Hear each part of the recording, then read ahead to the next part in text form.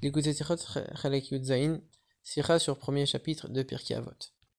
Dans ce chapitre, il y a la Mishnah 15 qui nous dit que Shammai il enseigne, fais de ta Torah quelque chose de fixe, dis peu et agis beaucoup, et reçois chacun avec le sourire.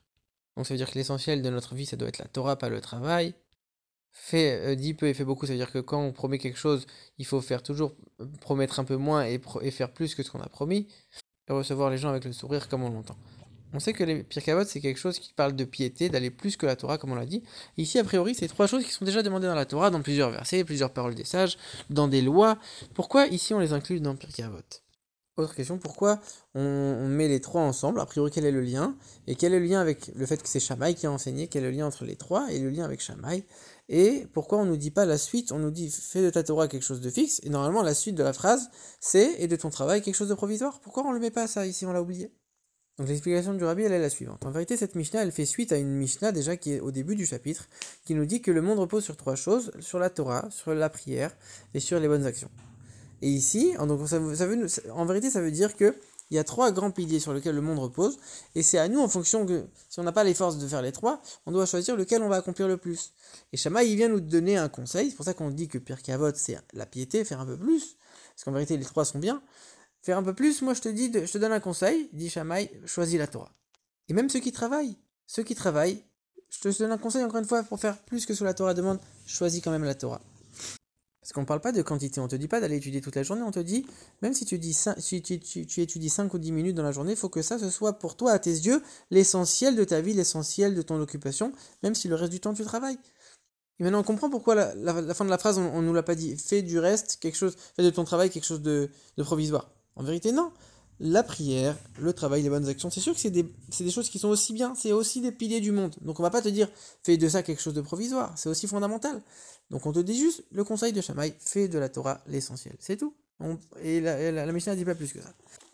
Mais on sait très bien que on nous dit l'étude elle est plus grande que tout parce que l'étude amène à l'action. Donc a priori, à ce moment-là, on a une question. Si l'étude elle est grande parce qu'elle amène à l'action, moi je vais me concentrer sur une étude qui est centrée sur les lois, sur les halachot qui sont concrètes, qui concernent l'action concrète.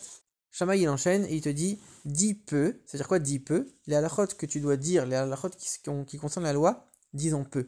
En vérité, l'essentiel de la Torah, c'est pas ces lois-là. L'essentiel de la Torah, c'est d'étudier pour Dieu, pas pour pouvoir agir. C'est l'étude en tant que telle, c'est étudier pour Dieu, c'est ça l'essentiel de la Torah. Et c'est ça que Shammai voulait dire. Alors dans ce cas-là, on pourrait dire si l'étude c'est l'essentiel, alors l'action finalement c'est pas l'essentiel. Peut-être moi je vais faire moins de mitzvot.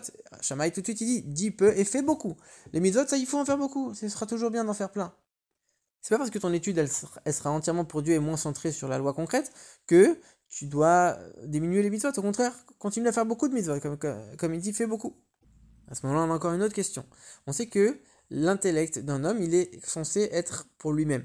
C'est quelque chose que les autres ne voient pas, ne ressentent pas, et c'est quelque chose qui a priori est centré sur lui-même. Même des fois, on a du mal à comprendre et à s'approfondir sur quelque chose quand il y a quelqu'un d'autre autour de nous.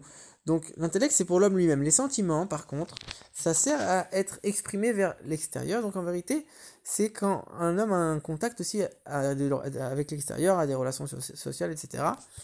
Et donc on pourrait penser, l'étude c'est la réflexion, donc c'est a priori le fait de se couper de l'extérieur, de se couper des gens, de se couper du monde, et donc je vais aller m'enfermer. En plus, comme on nous dit, je vais étudier essentiellement l'étude pour elle-même, sans forcément parler des lois, je vais m'isoler. Et là on vient, Shammai il enseigne et il te dit non, reçois chaque juif, peu importe son niveau, avec un visage souriant. Ça veut dire que mais je dois pas m'isoler, je dois continuer à avoir un contact avec les autres, avec le monde extérieur, et le faire avec joie, etc. Alors on pourrait se poser la question, mais comment réussir à tout faire ensemble?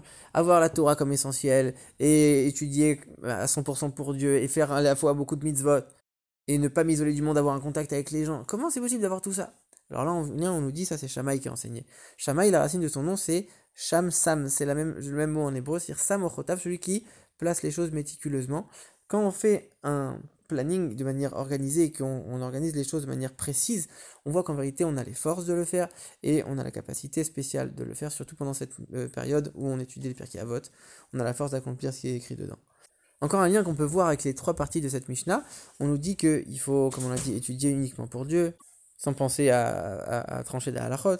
On nous dit qu'il faut faire beaucoup, ça veut dire que pas uniquement faire pour se rendre quitte ou alors faire pour améliorer l'étude. On sait qu'on nous dit que la Torah elle est bien que quand il y a aussi les mitzvot avec, Pas faire pour dire que la Torah sera améliorée, faire parce qu'il faut faire, parce que Dieu nous a demandé de faire les mitzvot et pour rien d'autre. Et pareil, recevoir les gens avec le visage souriant, même si c'est des gens qui vont rien nous apporter, même pas nous apporter le mérite de faire une mitzvah en les aidant.